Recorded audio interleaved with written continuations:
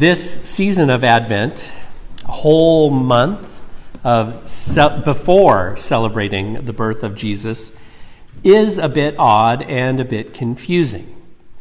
Why all of the buildup? Why not just skip immediately to the birthday party? Jesus has already been born. We all know that.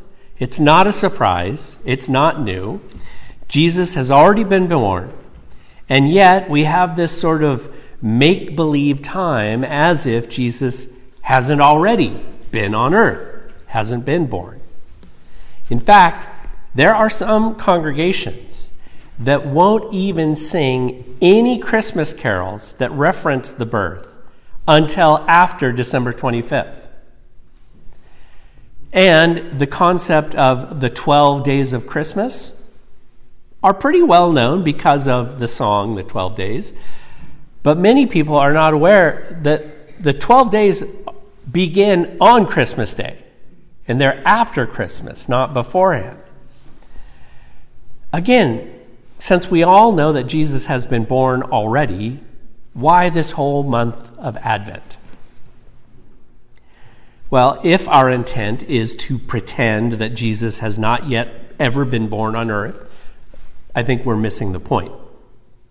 On the other hand, I think if this season reminds us of the truth that Jesus has come, but has also promised that he will come again, Advent can be of profound benefit.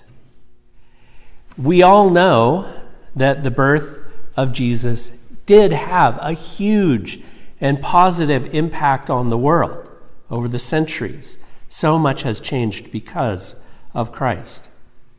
And yet, we are still far from living on earth as God would have us live. In that sense, we're still waiting for the whole of God's promises to be fulfilled.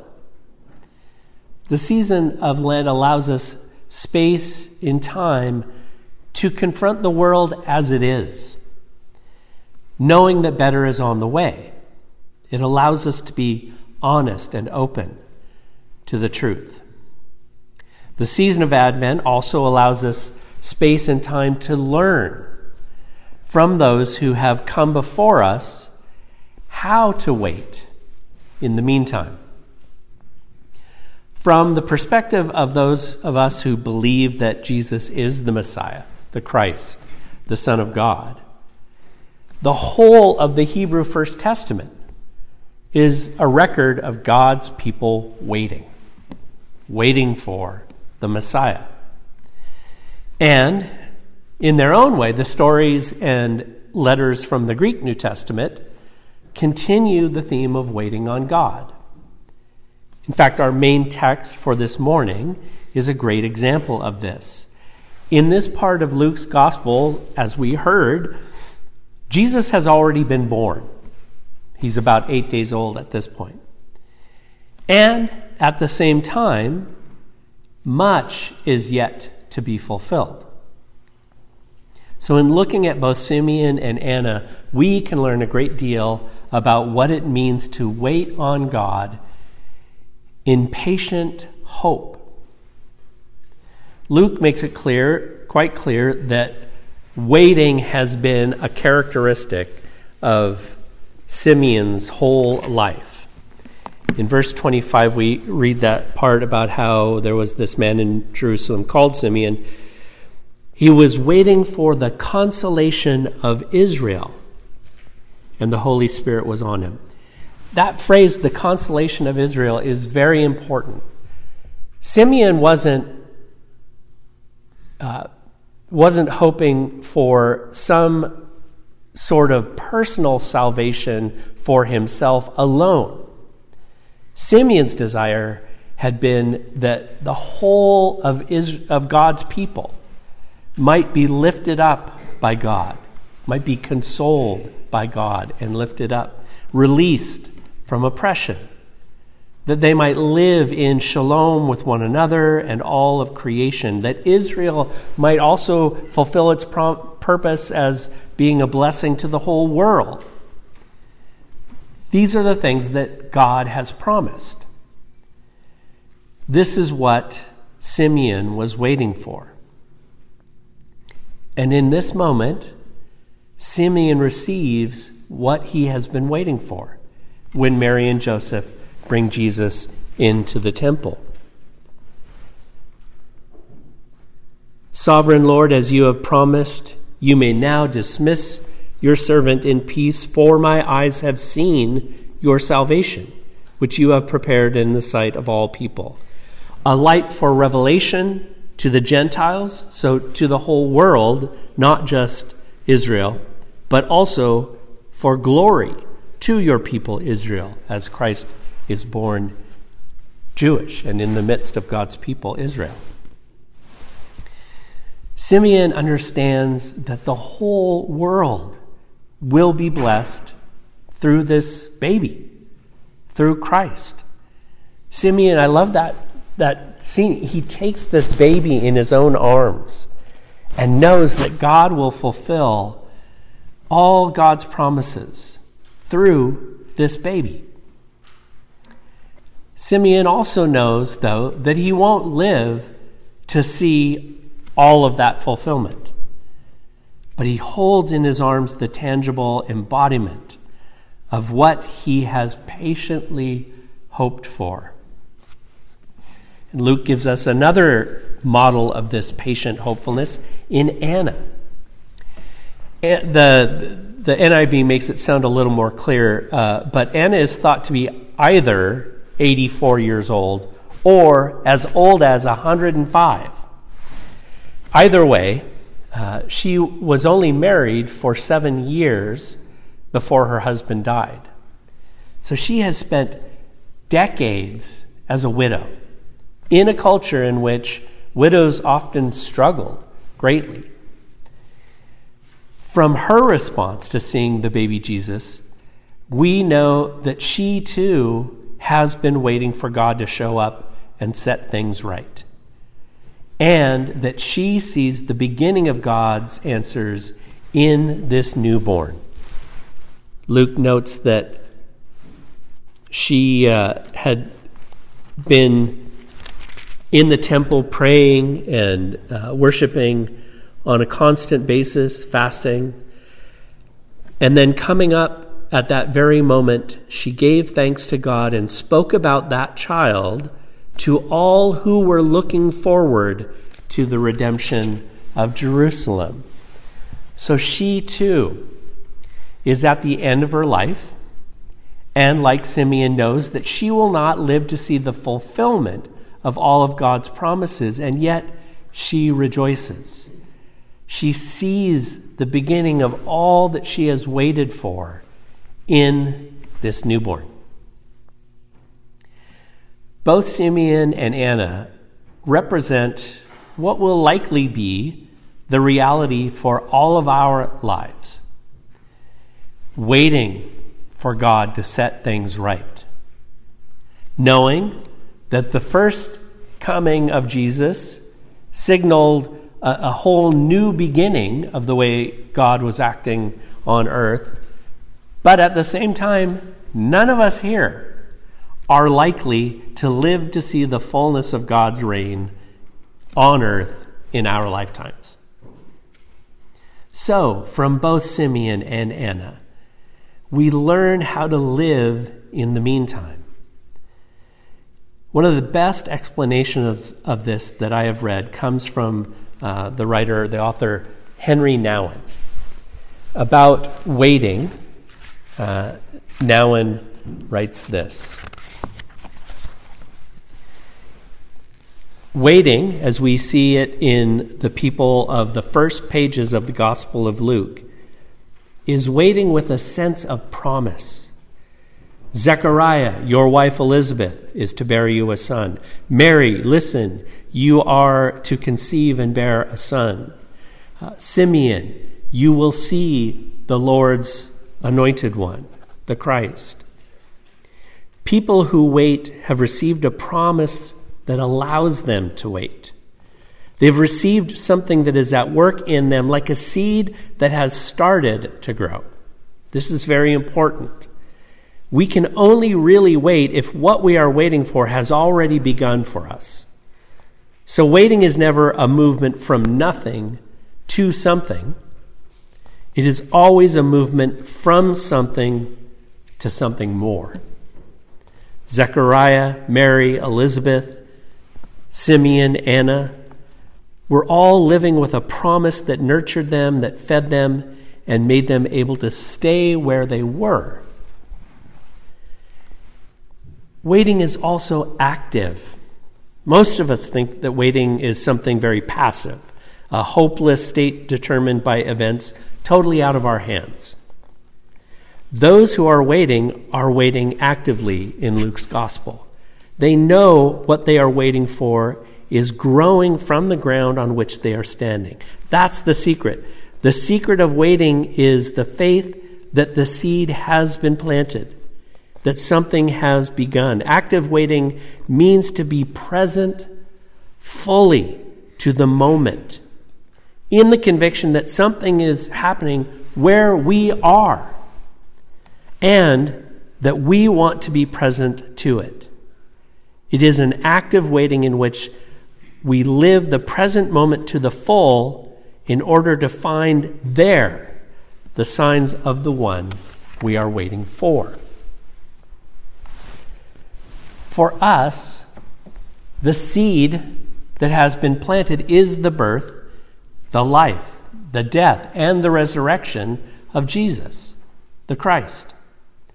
Like Simeon and Anna, in our own ways, we have beheld the salvation of the world in the coming of the Christ to earth. We have seen that seed grow in the history of this planet and in our own lives and in this congregation.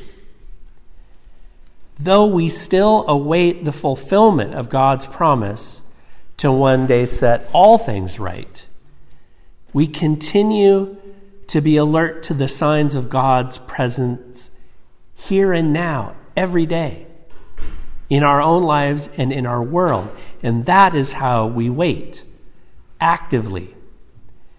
And those signs of new life and salvation give us hope. They also give us patience. Patience is a significant part of waiting. One more quote from Henry Nouwen.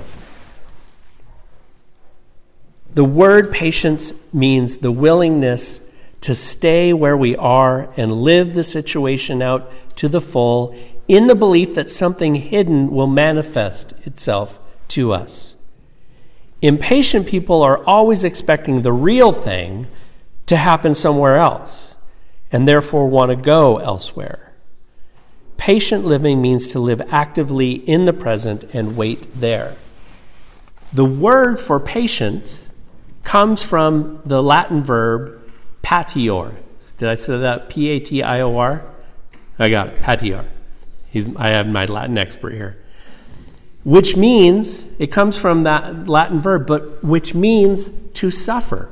I did not know this, that was the root of patience. It's the same root as suffering. Waiting patiently is suffering through the present moment, tasting it to the full, letting the seeds that are sown in the ground on which we stand grow into strong plants. Waiting patiently always means paying attention to what is happening right before our eyes and seeing there the first rays of God's glorious coming. Simeon's own words to Mary reflect this understanding of patient waiting. He says this to Mary, Here